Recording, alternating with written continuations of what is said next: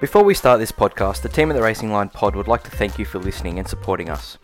So that we can continue to grow as a podcast, we would love it if you could give us a rating and review on your podcast platform. This helps us to grow as a pod moving forward. Thanks for listening, and we hope you enjoy this episode.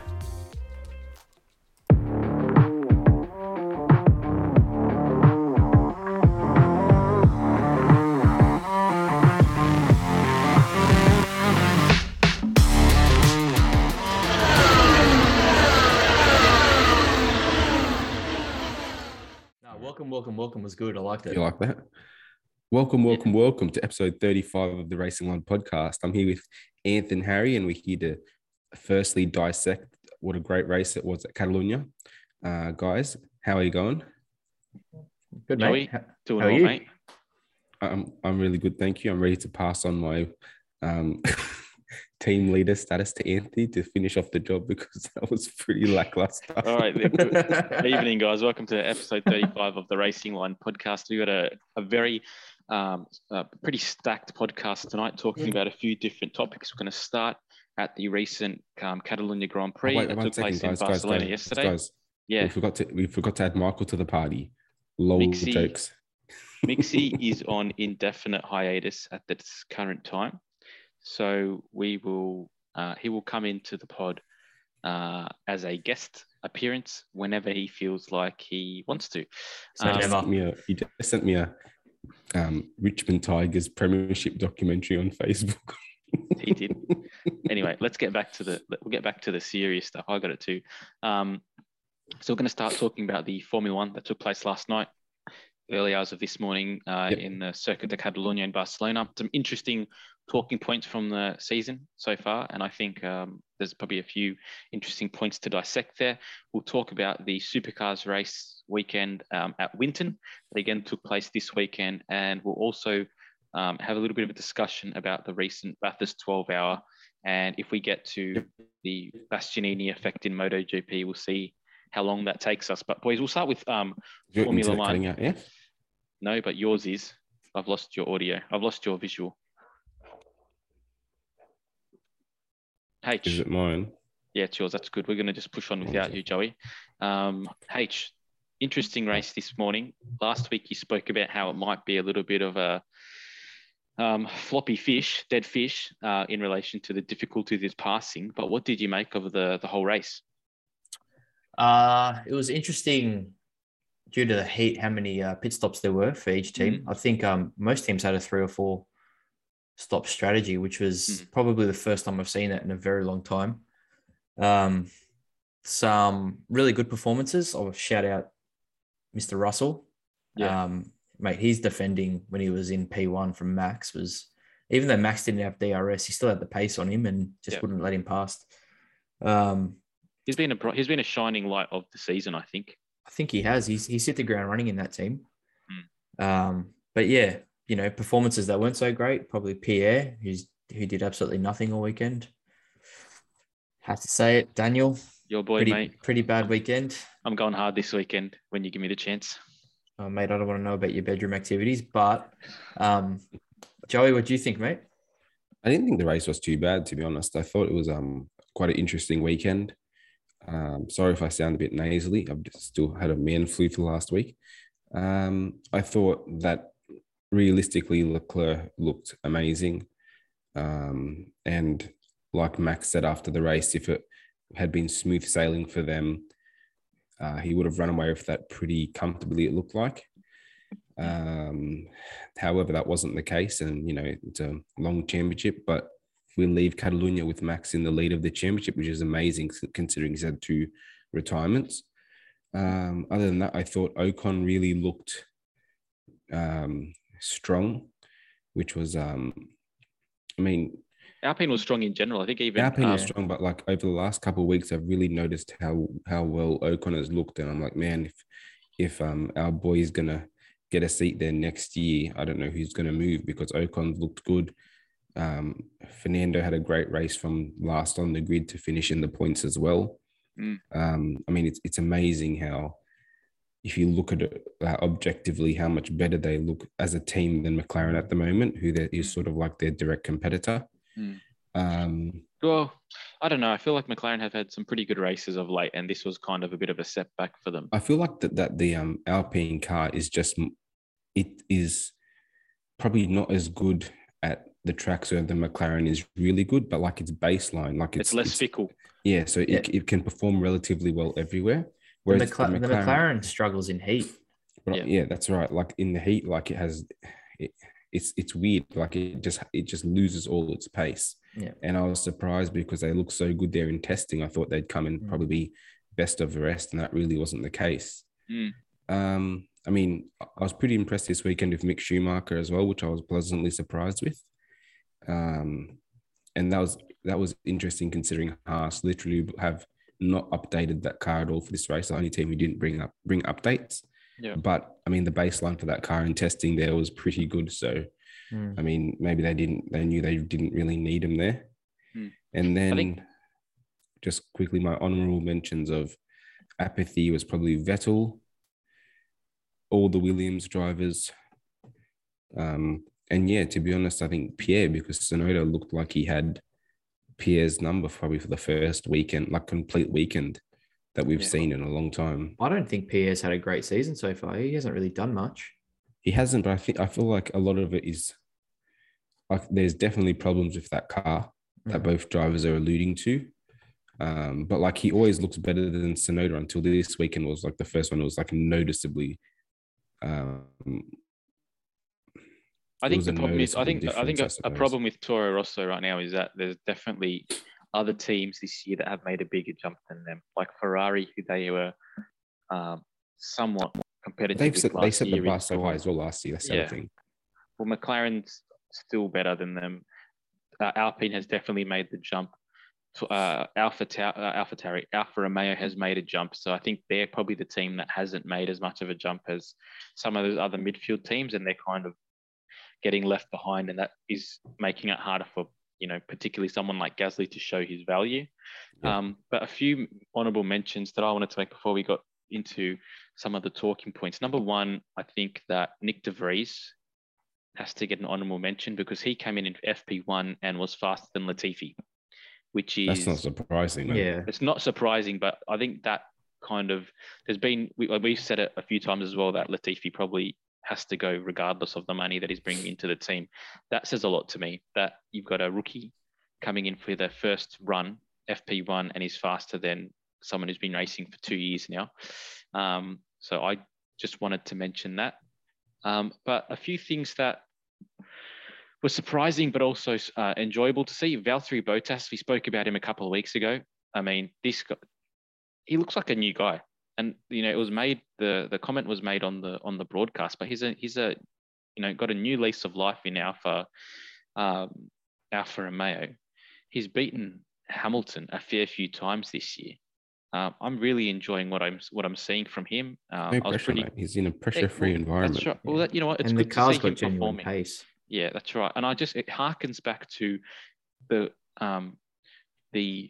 performances that he was putting in at Williams before he moved to Mercedes, and he was actually extracting more from the car than was expected, and it's really good to see.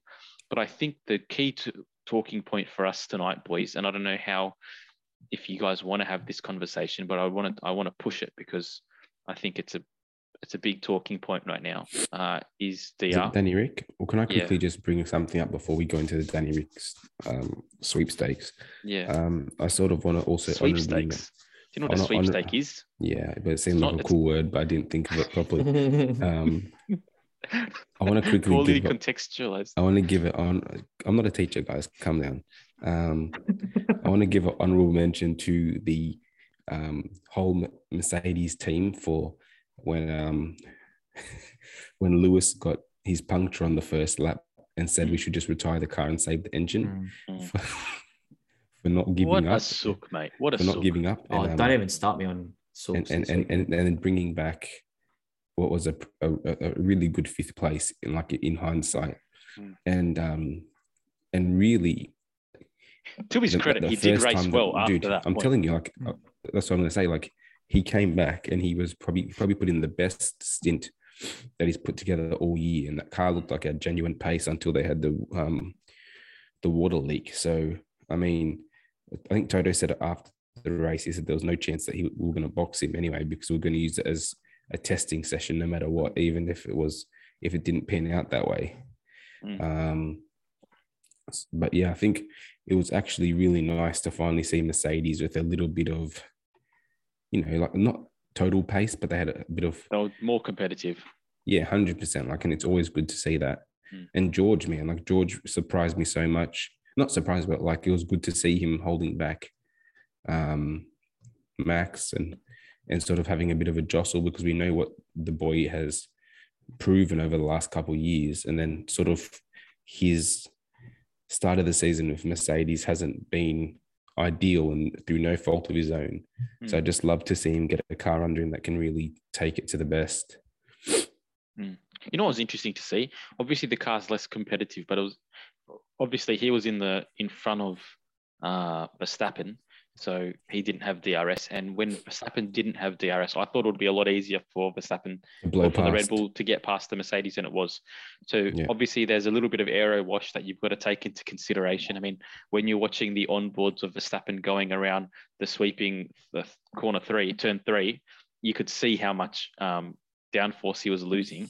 But regardless of that, that car wasn't as bad as I thought it would be, which is good. It means that they're getting that Red Bull breezes past Ferraris. Yeah. So for it not to be able to breeze past the Mercedes really bodes well for them, I think. I think their stock is definitely rising, which is good to see. I think that's a good point, Joe. I think obviously there hasn't been a whole lot for Mercedes to be excited about, considering how lofty expectations over the last decade or so. I think George Russell is definitely a bright spark. And I think his resilience, just from being based in a team like Williams for so many years, means that he's quite optimistic. And when he does get an opportunity to scrap with anybody, you can see how good he is at just kind of staying ahead of a car and scrapping and trying to extract the most from a situation, even in an underperforming car, which was really good to see. I think the Hamilton comments were... they're just fun. It was fun. I mean, obviously, if you don't like him... fuel for the haters. Yeah, that's right. If you don't like him, I think you're going to read into it more than if you do, because from a logical point of view, I can understand the logic of that as well. But it's interesting to see. I mean, we made the comment in the preseason that if Russell is as competitive as Hamilton, or if he's trumping Hamilton this year, what does that mean for the world champion? Well, that conversation is going to have to pick up a little bit of steam, because George is driving phenomenally well, and Hamilton, some through his own fault, some through circumstances out of his control, kind of has to pick up the pace a little bit. I don't know if you had any thoughts on that, Harry. I thought in the last few races, he was going that way, but I think today's showed that he still obviously can do it, but the hunger's still there, even after his little whinge. So I don't know. I think we'll judge it later on in the season, see where the two guys are at. Well, let's move into the key topic of conversation as it pertains to Formula One right now. And it's, interesting for us because he's our hometown boy. He's been racing in Formula One for probably the majority of the time that we've been actively following it. He's, now the longest serving Australian driver in Formula One history, and it's Daniel Ricciardo. And he was very ordinary this week and was easily outdone by his teammate who has tonsillitis. So that has nothing to do with it. Anything. Yeah, and come on, listen, it's going to have something. If you're not at 100%, you're obviously not racing at 100%. So we were giving Ricciardo the benefit of the doubt when he came back from COVID. So you've got to give Lando a little bit of benefit when he's racing with tonsillitis and sneezing in his helmet. I mean, it's hardly the ideal situation to be racing in and having a fever. So, I mean, we'll give it the credence that, whatever you want to do with it. But I think that it was a pretty underwhelming performance. As an Australian fan, it's interesting because you kind of don't want to accept that there is a decline. But as a fan of McLaren, the team, I've kind of lost most of my patience now. And I'm thinking about what they're going to do in 2023, because my the reality is I don't want Ricciardo there next year if he's going to be performing the way that he is. Yeah, well, Because here's there's the no long, benefit the long to and it. short of it really is that the car is suboptimal, right? And yes, Lando is performing better in the suboptimal car, and that's all well and good, and I'm surprised how much better he is performing, but it doesn't take anything away from that. The car is not what it needs to be. Yeah, but we've spent the whole like Formula One is all about beating your teammate, and we are aware that there is a pecking order and a hierarchy. But we have a teams 9-time world champion who can't beat his new teammate, And I've just made the point in that the there's best going to team be in the on the grid. And the point has just been made that at the end of this year, there's going to have to be some serious conversations about what Mercedes do. I don't think so. What Hamilton's going to do. This year is such a like a year of testing for these new concepts. I don't think anyone's. But in the off season, we had the conversation that it's a new year. Everybody starts with a blank canvas. But we're professional shit talkers. That's what we are. I'm not talking shit. I'm just being objective to the fact. We don't know how hard it is to adapt to a new, totally new concept of car. I'm Lando not. is a great young racer. Like I'm not disputing that. But if we're gonna sack that, if you're considering getting rid of Danny Rick from McLaren, and we haven't even had the conversation that the car, for whatever reason, is suboptimal. Regardless, if the car was the best car on the grid, his conversation still does not change because it's got nothing to do with the performance of the car. It's about the performance of the driver in relation to the teammate. Yeah, but the performance of the driver might not be comfortable in this piece of shit car. Like that's what I'm saying. The driver hasn't been comfortable for 2 years. And the car's been shit for 2 years. The car was fighting for third in the World Championship last year. It won a race. It should have won Danny 2 Rick races. won the race. That's and for the second half of last year, it was actually considerably poor. This is the point I'm going to make, right? Lando, for the last 2 years with Carlos Sainz, was for the most part on par. They kind of back and forth. There was a good back and forth. Now, you can make the claim that he has improved, and I would probably make that assertion as well. But Ricciardo has had nothing on him all year. Even last week, when he beat him in Q1, I'm like, okay, this is a chance for him to kind of ride that momentum and beat him in qualifying. And the same thing keeps happening. Qualifying, he's a few tenths off. Sometimes it's more than a few tenths. And in the race, moving back. Have you looked at their lap times from today? I haven't. There was, I think, between their fastest laps, I think the most of the difference there was 4 tenths. Okay, so that's 4 tenths. That's fantastic. But that's the fastest lap. That's and that's race. We know what race pace does. 4 tenths is huge. Yeah, but in race pace, not really, depending on strategy, etc. 4 tenths for a fastest lap is huge. You should be able to bang out. Each driver can bang out one fast lap. Yep. 4 tenths for a fastest lap is huge, man.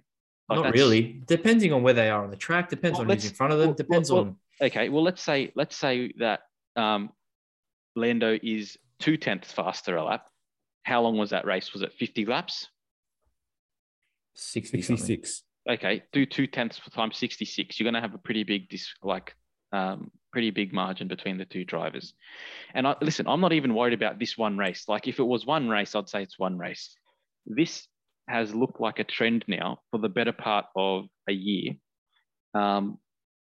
You guys made the claim in the middle of last year that in the second half of the year, in year 2, Ricciardo picks up the pace. Well, we are 6 races into year 2 now, and the trend is not changing at all.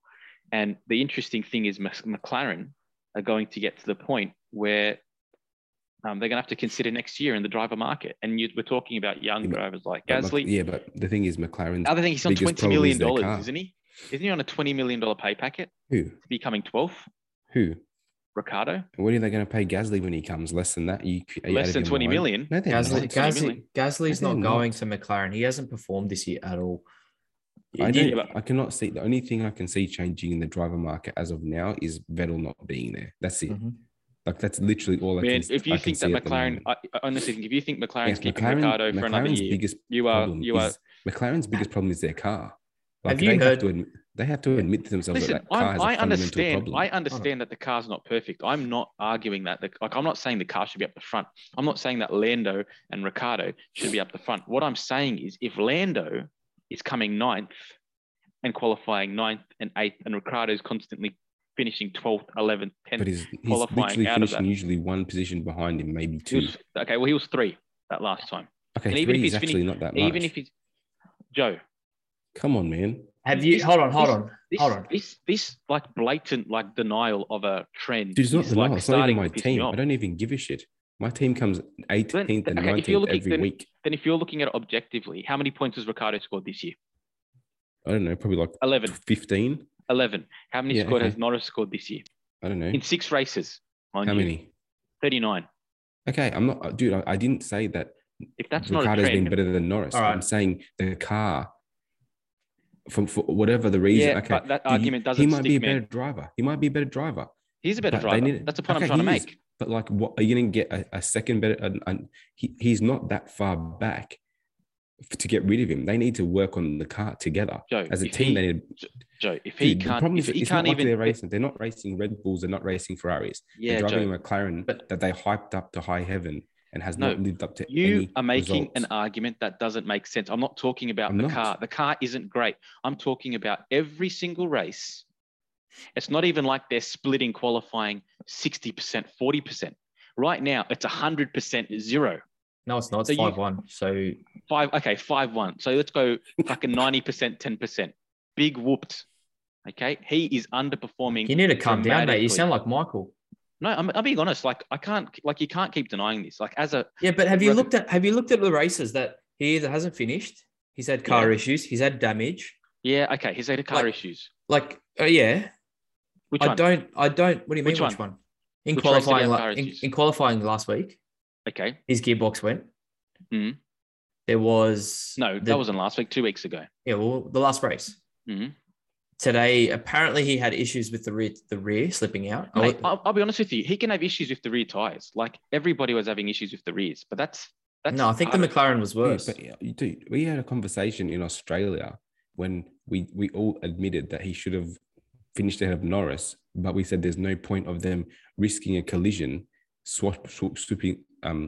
flipping their positions, even though Norris was struggling. Yeah, and what did I say then? I said he still wasn't ahead of Norris. Yeah, but he wasn't because it's team orders.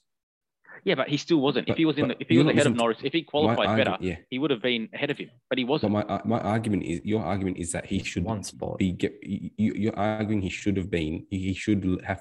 They should get rid of him next year. That's your argument.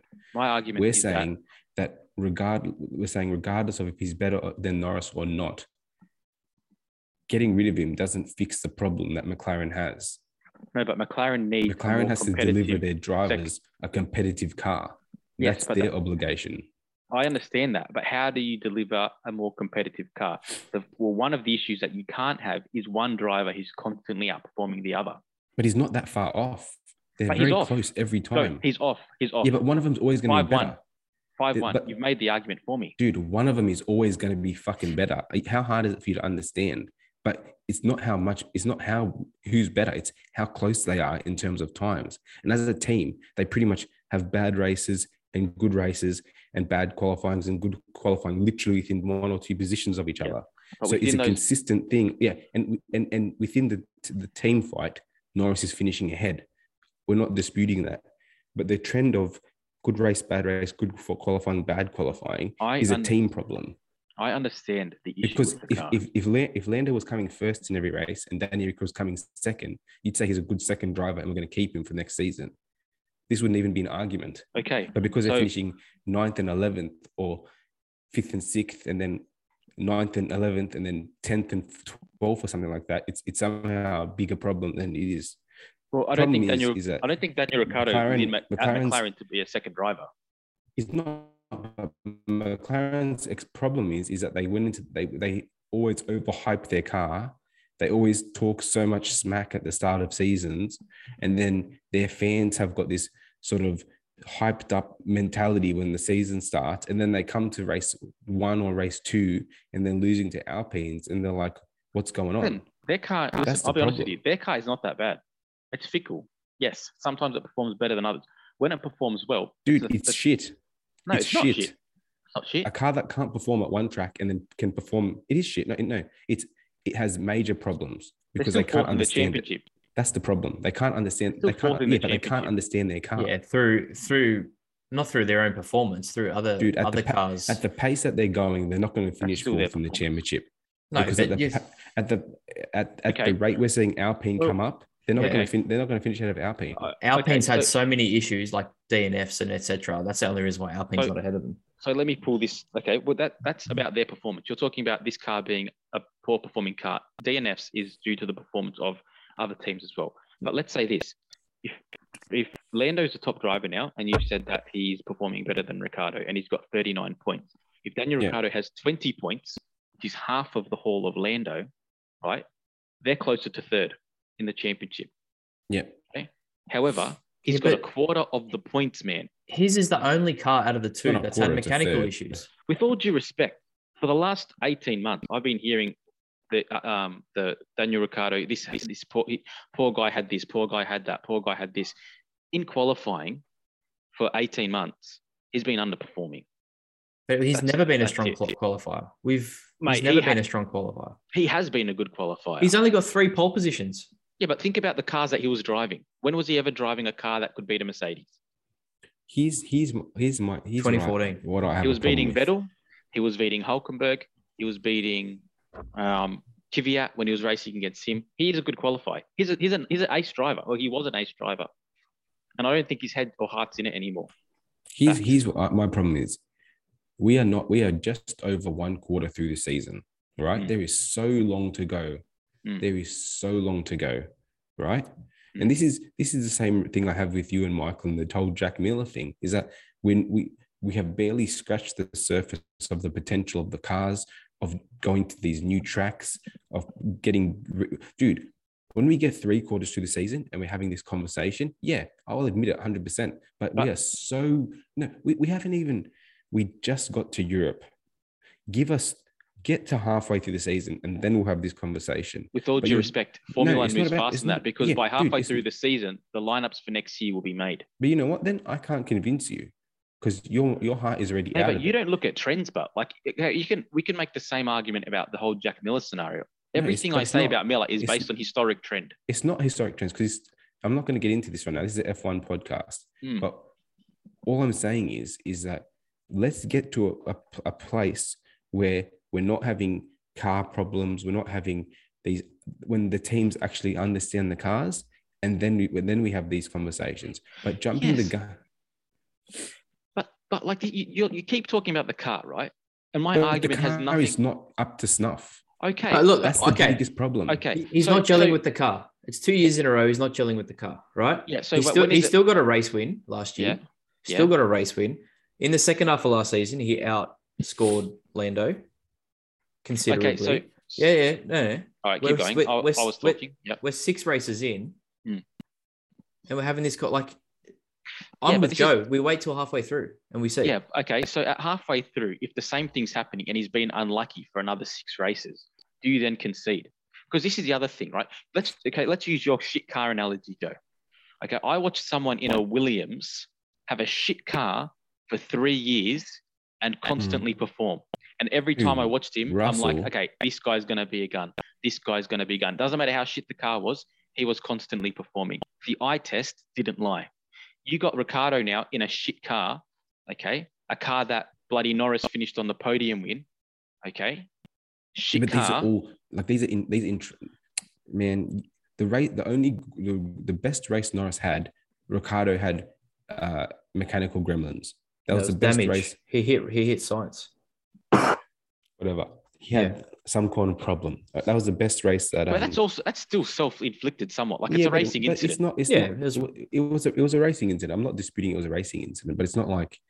Anyway, I mean, I feel like you're jumping the gun so pretty much. Like I did not come in here expecting to have a conversation about Daniel Ricciardo's Formula One future after this race. Like I was like, yeah, car's not that good. Mate, the whole race. I was watching. If Norris looked even somewhat competitive this race as well, because he had a nothing race, I would be like, you know what, where's Danny Rick? But I saw Norris was like what, 9th or 8th or something. He was And 9th. Daniel Rick was, he was 9th, and Daniel Rick was like 11th. Was 12th. Okay, so Norris got 2 points this race, and Daniel Rick got nothing from whatever scenarios and strategies that you can conjure. It wasn't like a Norris even made a blip on anyone's mind during the race. They were piss poor to get, like, the team was piss poor this weekend. Can I just throw one other thing at you? Just like we'll talk about the whole, like you talked about Imola being Lando's best race and then Ricciardo being unlucky, right? That can work. I will give you that. Yeah, but if also, you let the season run long enough, you'll get these swings and roundabouts, and they'll sort of but do you know what, a bit more. When we talk about Lando's best race, that in some, like, there was fortune and there was unluckiness for Ricciardo in that race, like taking that out of the equation. Do you know what the qualifying margin was in that race between Lando and Ricciardo? Have a guess. And what would you say would be a bad margin for two teammates? Man, anything over 1/10, I think, is a bad margin. Anything over 1/10. What would you say, Harry, is a bad margin? Yeah, 1 or 2 tenths. Do you know how far behind he was? Half a second? From Lando? He was 6 tenths. 6 tenths in qualifying. So regardless of... So you're taking your sample size from one quali. And I'm just saying, is because you said that was Lando's best race and he got lucky in that race. So I'm saying regardless of what happened to Ricciardo on the first lap, there was already a big performance discrepancy with Lando qualifying 3rd and him qualifying 6th. Look, I'm not disputing he's underperforming, but I think writing him off from Formula One for good is going a step too far. But I'm saying maybe he's not McLaren. Maybe he needs to jump a pedal.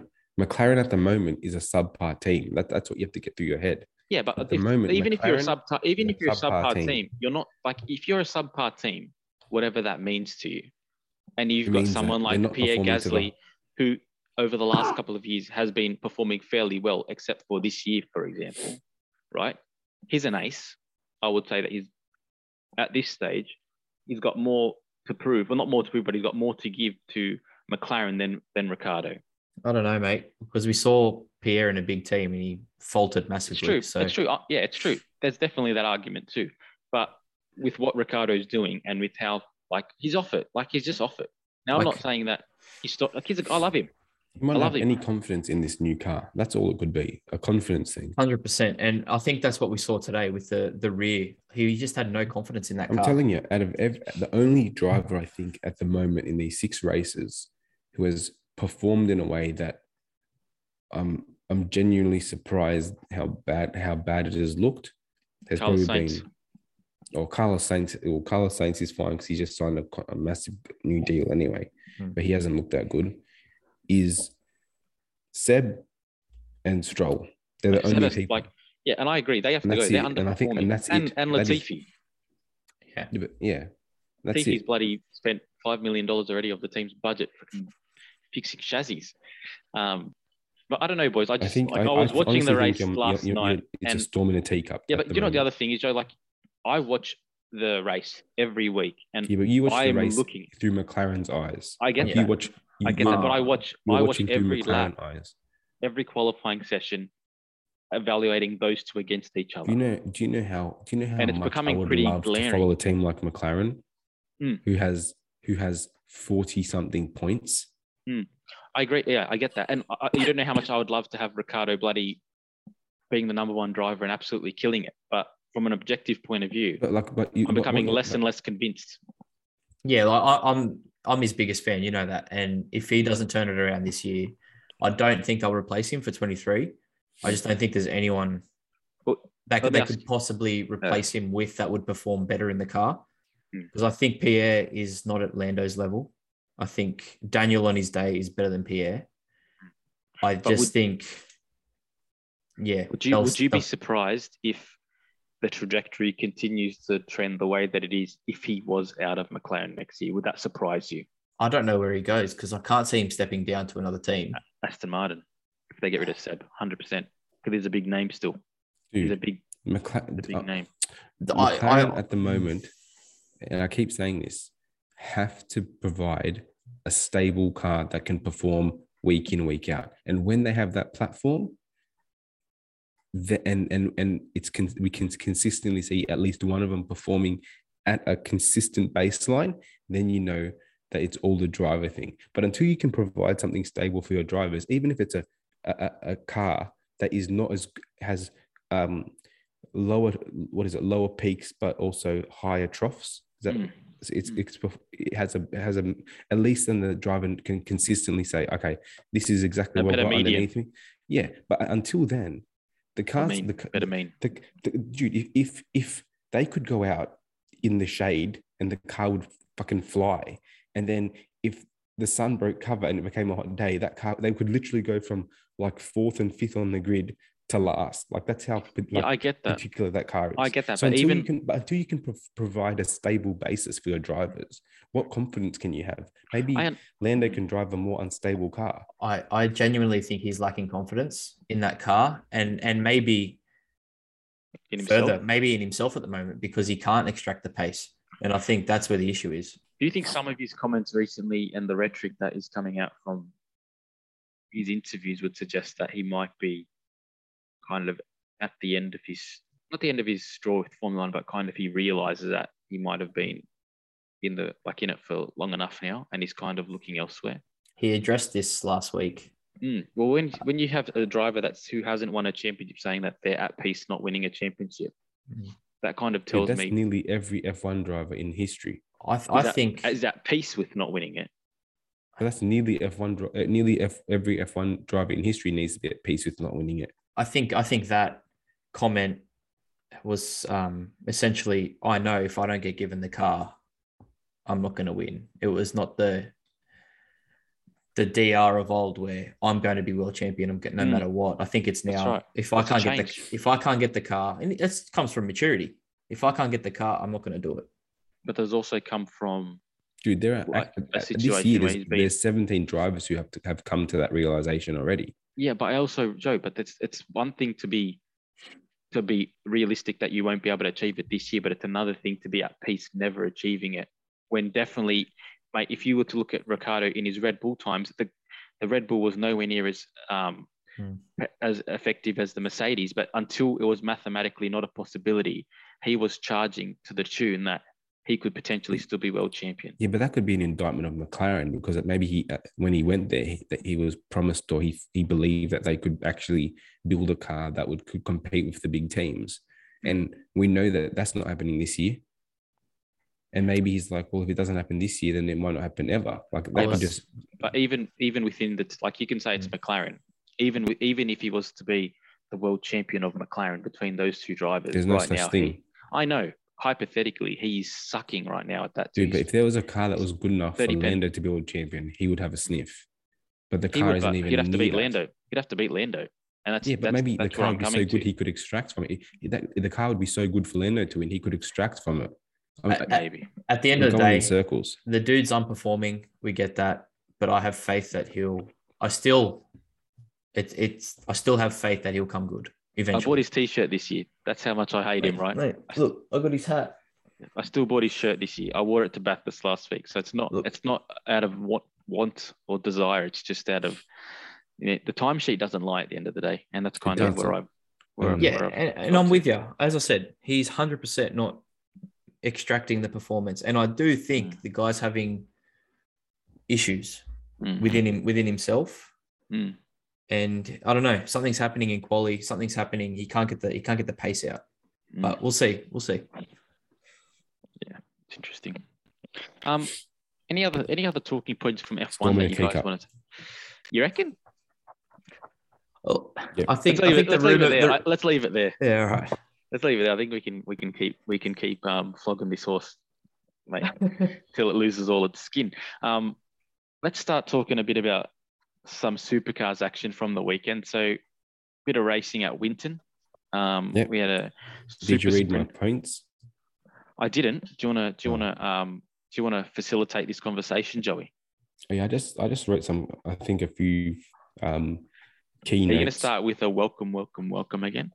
Welcome to the Supercars part of this podcast. Yeah.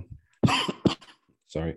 So my first sort of topic I wanted to discuss was I titled it "Waking Mr. Waters," because was genuinely surprised, and not surprised. I was happy, really happy to see the Cam Waters that we know exists, and he sort of through team performance as well as maybe a bit of himself. But I've also got to point a few ones down that I think can also link into this.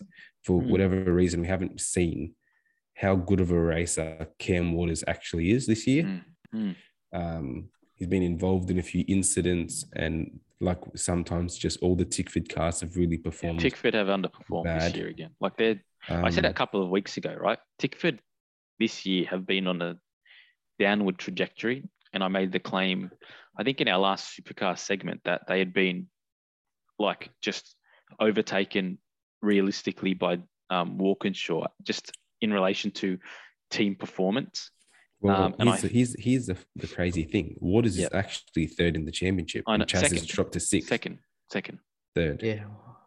Oh, D. Pasquale might be ahead of him, actually. Yeah, I think still. Okay. Yeah, D-Pack is still second. Yeah. Waters is third, and then Will Davidson, Reynolds, and then Mostert.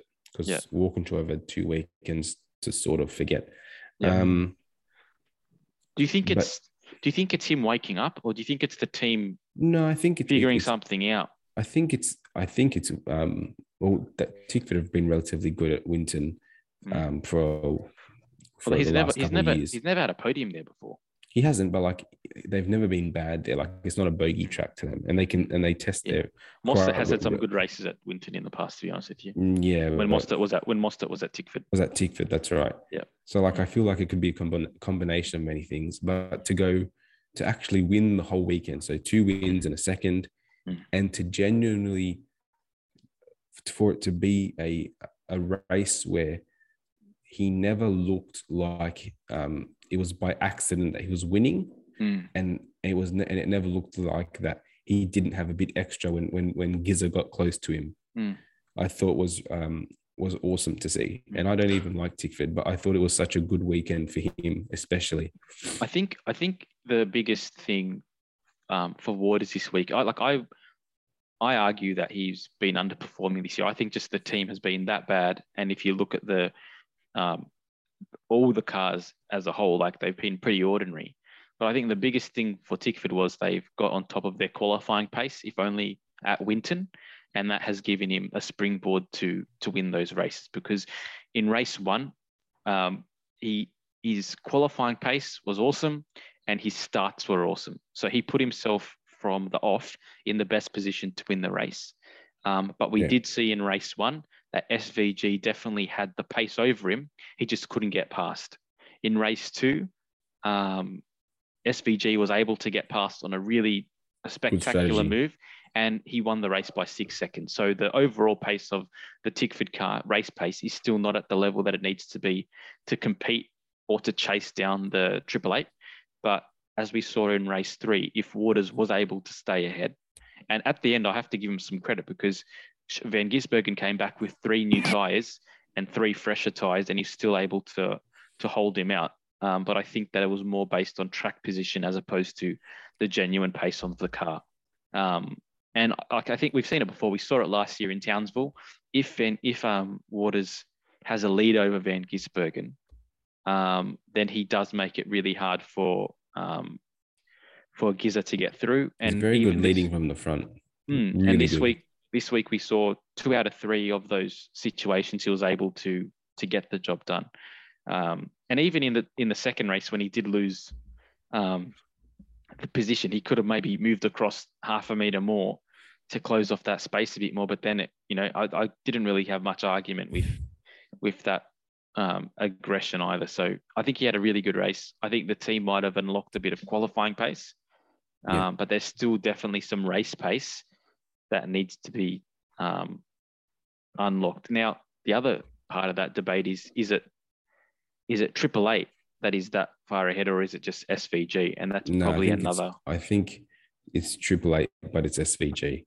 I mean, I've conceded it's Triple Eight, but it's SVG. Like Triple Eight is the best team on the grid. We're not disputing that. So you're saying Feeney's not extracting the performance? Well, Feeney's a rookie. Like I'm not for where he's actually exceeding my expectations. I think Feeney probably proves the point that Triple Eight is performing really well, because if you look at him as your rookie, and he's doing quite well. He's doing better than Percat. He's doing better than Randall. Like, he's doing better than trash. Yeah. So the whole team was trash this weekend. I think, yeah. Waters was in the top 10, Mostert. but like, Mostert was in the top 5 for 2 races. Like, it wasn't trash, but it was. Yeah, but they're struggling. Yeah.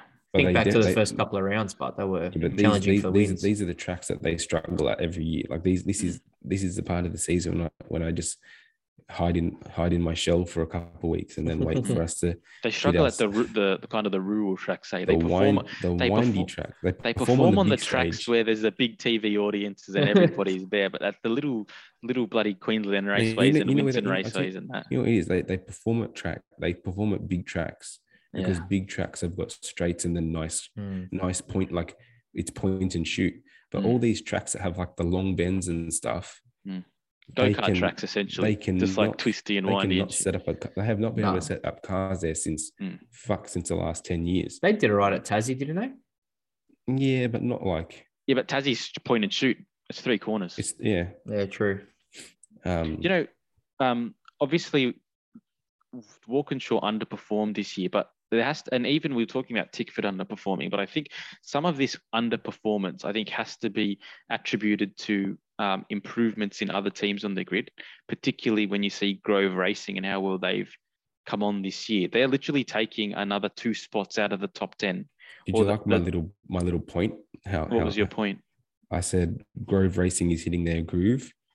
Yeah, I was a bit of a poet. They've been awesome. They've actually, the last 2 weekends, especially, I can see them building some momentum. But there was one part I was actually found it quite humorous because SVG at the front, then there was Waters, there was Reynolds, Holdsworth, Mostert, and I think Anton all there. And I was like, this is nearly all of the new forward performance sort of of next year's racing or hunting SVG.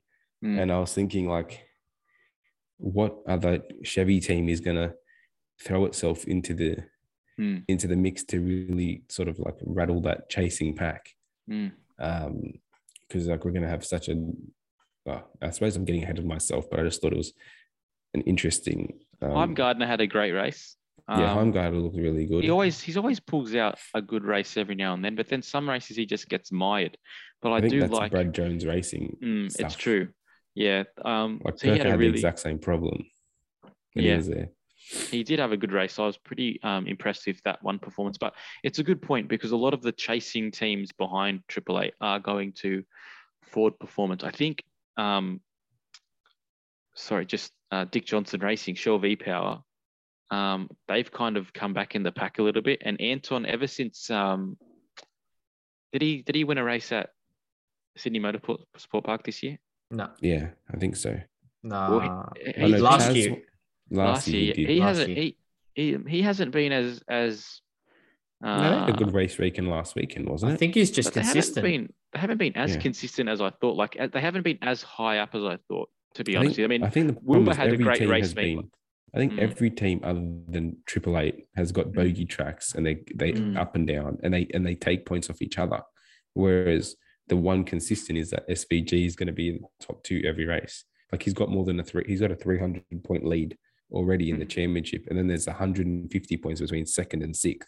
You know what I'm saying? But you know what? Like it's interesting. Like he hasn't had a bad race yet, but he'll have a DNF and that will bring the championship back down. He has to break his leg and miss a whole round because 300 points is a round.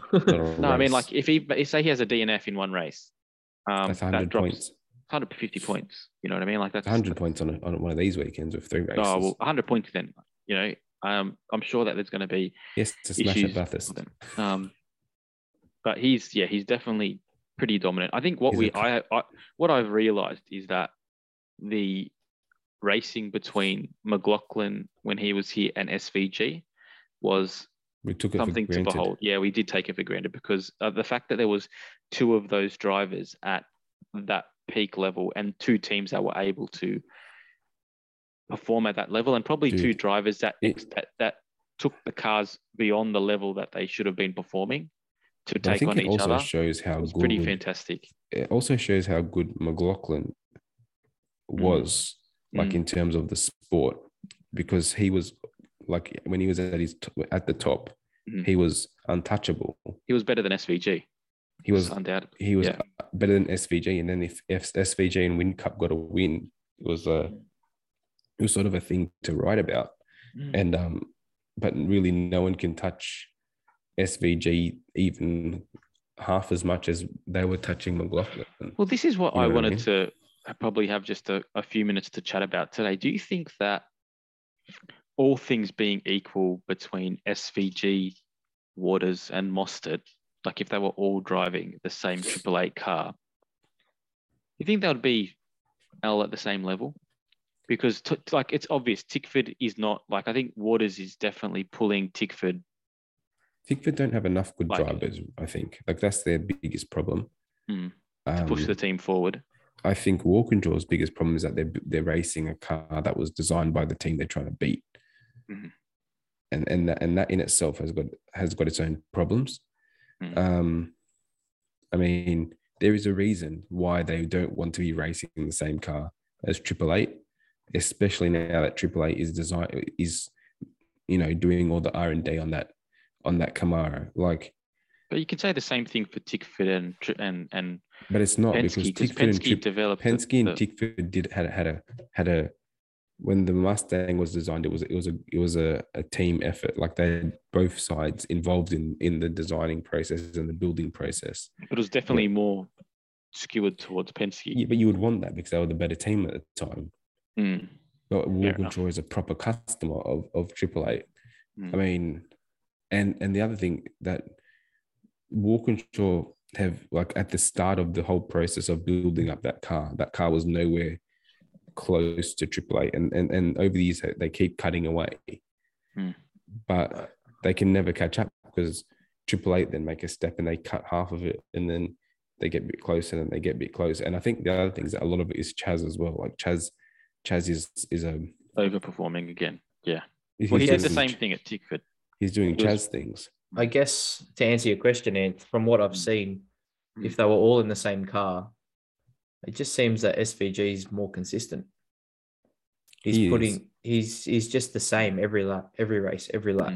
But I think like if you look at, like I'll keep talking about Waters because you're a Tickford follow man. here, but also because I'm looking at his lap times every lap. I mean, I could make the argument that he's extracting everything from the car, but the car has less to give than the Triple Eight. Do you know what I mean? Like when I watched him on the weekend, it was obvious that that he was like every lap was a perfect. Like he made one mistake on the second last lap, where he kind of went through the first turn a little bit too aggressively and he lost about 0.3 of a second. But apart from that, from a purely objective point of view, there was really nothing that he did wrong. He was just being chased by a driver in a car that was faster. Do you know what I mean? Well, do you think if all three were in the same car? I would love to see it. I couldn't tell you who was the best. And like as much as I like to give Mostert shit because his final year at Tickford, he cost us a Bathurst 1000. He's been awesome. He's been awesome for WAU. He's pulled up that team, and turned them into a team with some real, forward trajectory and upward trajectory moving into the new era of supercars. And you can't take that for granted. And then if you look at him even last week, right? So he's at the Bathurst 12-hour racing against some of the greatest GT3 drivers. You've got Ricciardo Fella in the same car. You had Kelvin van der Linde in the same car. Man, his first two sectors at Bathurst were down in qualifying, and he just still managed to put it on pole fairly convincingly. So there's no argument that in the broader spectrum of races internationally, the guy's got some huge talent. I just would love to see those three drivers all in the same car, just as an exercise in, really as an exercise to see how far behind Triple Eight those two chasing teams are. Well, he's probably the interesting thing going into next year. You've got Van Gisbergen in AAA. You've got De Pasquale in Dick Johnson Racing. You've got Waters in Tickford. You've got Reynolds in Grove, and then you've got Mostert in Walkinshaw. I think, give or take, you would say they're been the 5 best drivers in V8 supercars over the last, say, 3 years, like consistently, and they're all in different teams. I mean, I think next year is going to be, fingers crossed, so interesting, because with how the whole engine parity has been worked and the way that these cars have been developed, I mean, you're taking away a lot of that, like, sort of factory feel from each team having sort of different ways of setting up cars. But what we're going to see is who is actually the best driver, or which team can set up the car the best from from sort of the same baseline. Like there's not going to be like many tricks that teams can play and stuff, because everyone's using very, very similar machinery. Yeah. Do you think? Sorry, one more thing. If SVG wins the championship again as convincingly as he did last year, is there any consideration in him to look elsewhere for a new challenge? I think SVG. Like McLaughlin. I think SVG could, but I think he'd do a different. He's older. Thing to He's older than McLaughlin. That's the other thing. I would see him going to do stuff like doing like some LMP racing, to do like a Le Mans, and then do some rallying and stuff, because he likes a bit of everything. Yeah. But the thing is, though, I get the vibe that he's a supercars driver. He loves supercars, and he'll do bits and pieces here and there. But like I get sort of like a Win Cup vibe, like they're supercar drivers. Yeah. But it's definitely interesting. I think that at the very least, what we can take away from this weekend of supercars was that Tickford, whether it's just qualifying pace, have had some upturn in fortune. It's definitely brought Waters back into the championship. I mean, he was sitting in 6th or 7th only a couple of race meets ago, and he's only 10 points or so behind De Pasquale now. I think it's just a handful of points. So he's definitely back in the championship consideration. I think Grove, if they keep on the trajectory that they're on, I mean, it looks like bringing in Cauchy was a inspired move. Bringing Holdsworth back in, he was a little bit shaky in the first 2 rounds, but he's definitely been pulling his weight in the team championship. So that team's looking fantastic. And I think, it was a little bit of a blip for WAU over the last two race meets. But if there's anything that we know about Mostert, is that, I think we go to Queensland Raceway in a couple of rounds. Are we racing at Queensland this year? Townsville, that's first. Well, Townsville is again a different track. That's a good track for Tickford. Just thinking about it, it's also a good track for Mostert. So hopefully they're able to again at least make it competitive. I don't care if SVG wins, but I don't want to see him winning by 10 seconds at the end of a race. So as long as they can keep it competitive, I think that's the most important thing for the sport as well, just so it doesn't become, kind of an expectation before the race has even been run that there's not going to be any competition to it. That procession. Just quickly, before we end on the supercars, just quickly answer me this question then, because it was my last point. It was, do we think that pennies are being put away for the 2023 season in supercars, knowing that the end of this whole era is upon us, and sort of like, will teams be as interested, or not interested, but like, do you take the short-term game to put some cash aside for next year, limiting R&D?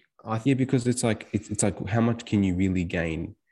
Like, even like to like, do you just go there and just use what you've got rather than sort of check, like, because we know that like AAA is already limiting their R&D for this year, and you can imagine other teams doing it, because why not, actually have more money in the bank for when like development of this new car and getting on top of it quicker is going to help you for many more years to come. I think the further next year, the further SVG pulls ahead, I think the more teams will start doing that. But I think something that has to be considered also is that like this current generation of car, most teams, it's old, and most teams have probably made all the maxed out. They've probably maxed out R&D, and each race meet now is just trying to maximize the packages that they have. I don't think that there's a lot more improvement to be made through engineering. Like, I might be wrong. It's a minor improvement. No, it's a good point. So I think there's probably a point that they're not doing as much R&D anymore, but I don't think it's having as big an impact as one might think, because they've probably already maxed out. Like, they've got to the ceiling of these cars, and they are ready for the new cycle as well. So I don't know. They're probably working on setups more than anything every weekend. Yeah, that's right. And I think there's enough. Like, if you look at Tickford, if you look at Walkinshaw, their setups have been, track to track have been chalk and cheese. So I think there's enough issues there just trying to get a good baseline to cater for these different circuits. Something that's funny as well is that you got like Grove now that's run by someone who's from Triple Eight. You've got Premier Racing that's run by someone from Triple Eight, but that's the same base car. Then you've got someone at so you've got Slade, what is it, Blanchard Racing? They've got someone from, like, all the guys who have changed teams are actually working on a different car than they used to as well. So, like, actually stealing a setup doesn't work. Like, you can't just go, oh, this is what we did in this. Like, even like Walkinshaw have Mozzie and DeBore, but they can't go, oh, when we're at Tickford, we could do this in this situation because it's a totally different car. So, like, really, like, piggybacking that kind of knowledge, that won't really work. The other thing that we are seeing is that some of our smaller teams in the series are definitely more competitive, and the battle for the midfield, particularly with teams like Blanchard, realistically, they've taken a step back this year. No, they haven't. He's in the top 10, bro. He's 9th. But he hasn't been, like, as competitive as he was. Like, he hasn't been as far up the front as he was last year. Regardless. But I think you've got more teams. Matt Stone is more competitive. You've got Premier that have, considering it's their first year, have made like a 300% increase on what Techno were doing. And to consider that Techno had Fabian Coulthard as well, and they were languishing as low as they were, just shows how bad the team was. BJR are BJR. They're kind of always fluctuating. But it's definitely made the battle in the midfield much more competitive. And then you're also seeing that if a team like Tickford or a team like WAU isn't performing as well or isn't on their game in a particular round, it's not as easy to get into the top 5 as it used to be, which is good for the category, I think. Definitely compressed. Like, just everyone's performing at such a high level. You can't just blow by cars that you could have done 5 years ago. Like, that used to be sort of an everyday commonplace kind of thing. That's probably another example of how teams are kind of maxing out their performance levels of their car. So those teams that were performing lower in the past are now kind of catching up because there isn't as much ceiling for those front running teams to reach.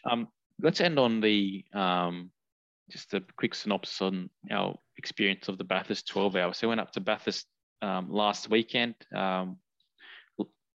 10 days ago, we put out the interview with Marcel from Valmont Racing, and that's, really interesting interview.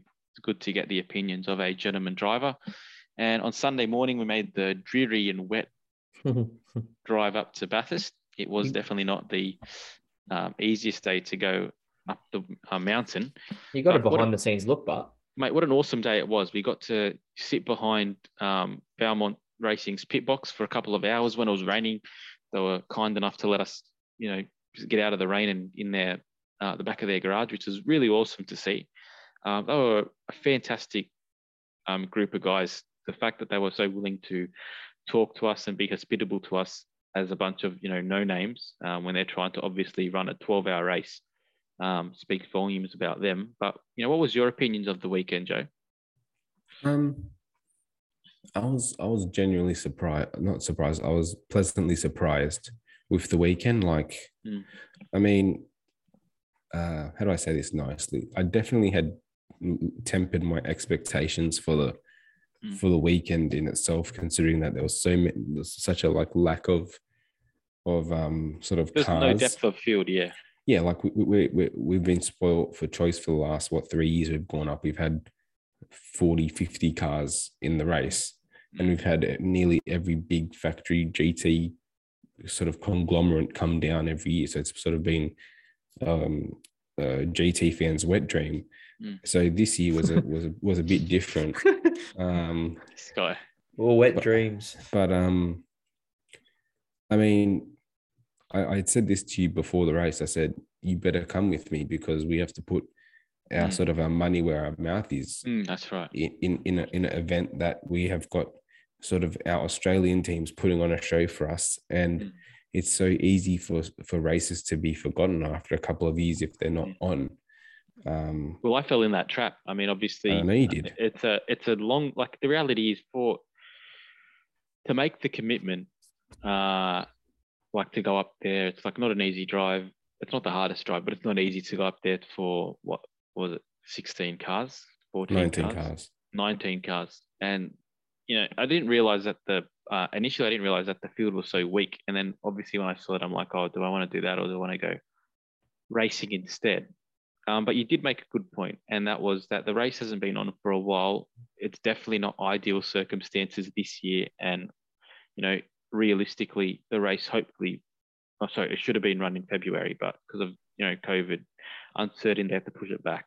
But you made a good point. And the point was that at least they got the race back on the calendar this year, and at least the race was run. And I think what we saw, dude, regardless it was still a good spectacle. Exactly. Regardless of the size of the field, the spectacle of the race was awesome. We had a fantastic Australian story with Kenny Habul winning the race. The race was still super compelling, regardless of the fact there were less teams there. So I think that it was a huge win for the Bathurst 12-hour. And I mean, even though it was such a small field, to see drivers like Jules Gounon, Kelvin van der Linde, Ricardo Feller, Lucas Stoltz, Mario Engel, to see those caliber of driver still come down and then have to fly back to Chris Mees. Germany. Yeah, they had to literally fly in, fly out back to race the next weekend in their regular GT3 categories.